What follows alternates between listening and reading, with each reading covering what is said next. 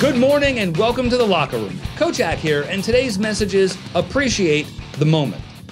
It's a shame of human existence that we often seem to learn lessons the hard way. We realize what we had only after it's gone, for example.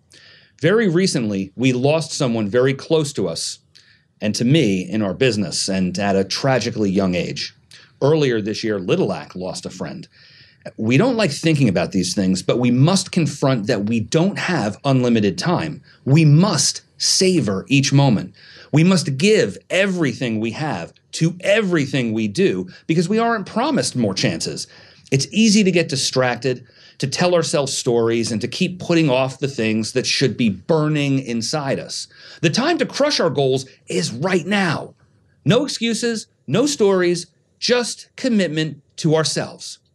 Let's live our lives with purpose and intent. Each one of us knows we have more inside us than we let out. Whether we're afraid, whether we doubt, whether we're anxious, let's do it anyway. Let's chase those dreams down because they belong to us.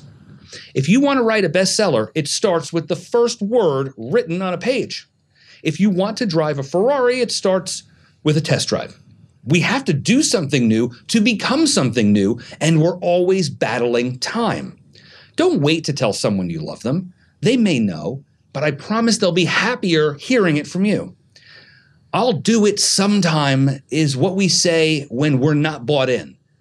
But as morbid as it might sound, if you heard a ticking clock in the background of your life, how much faster would you run? How much more aggressively would you check off the items on your list? We often hear that we should live every day as though it was our last, and that's a wonderful sentiment. It's not literally true and certainly not practical. You shouldn't empty your bank account today just on the chance that it's your last day. But you should embrace each moment and cherish the little things and attack your goals because that's the way to our very best life. Thanks for joining me in the locker room today, guys. We'll see you next time. Make it an amazing day.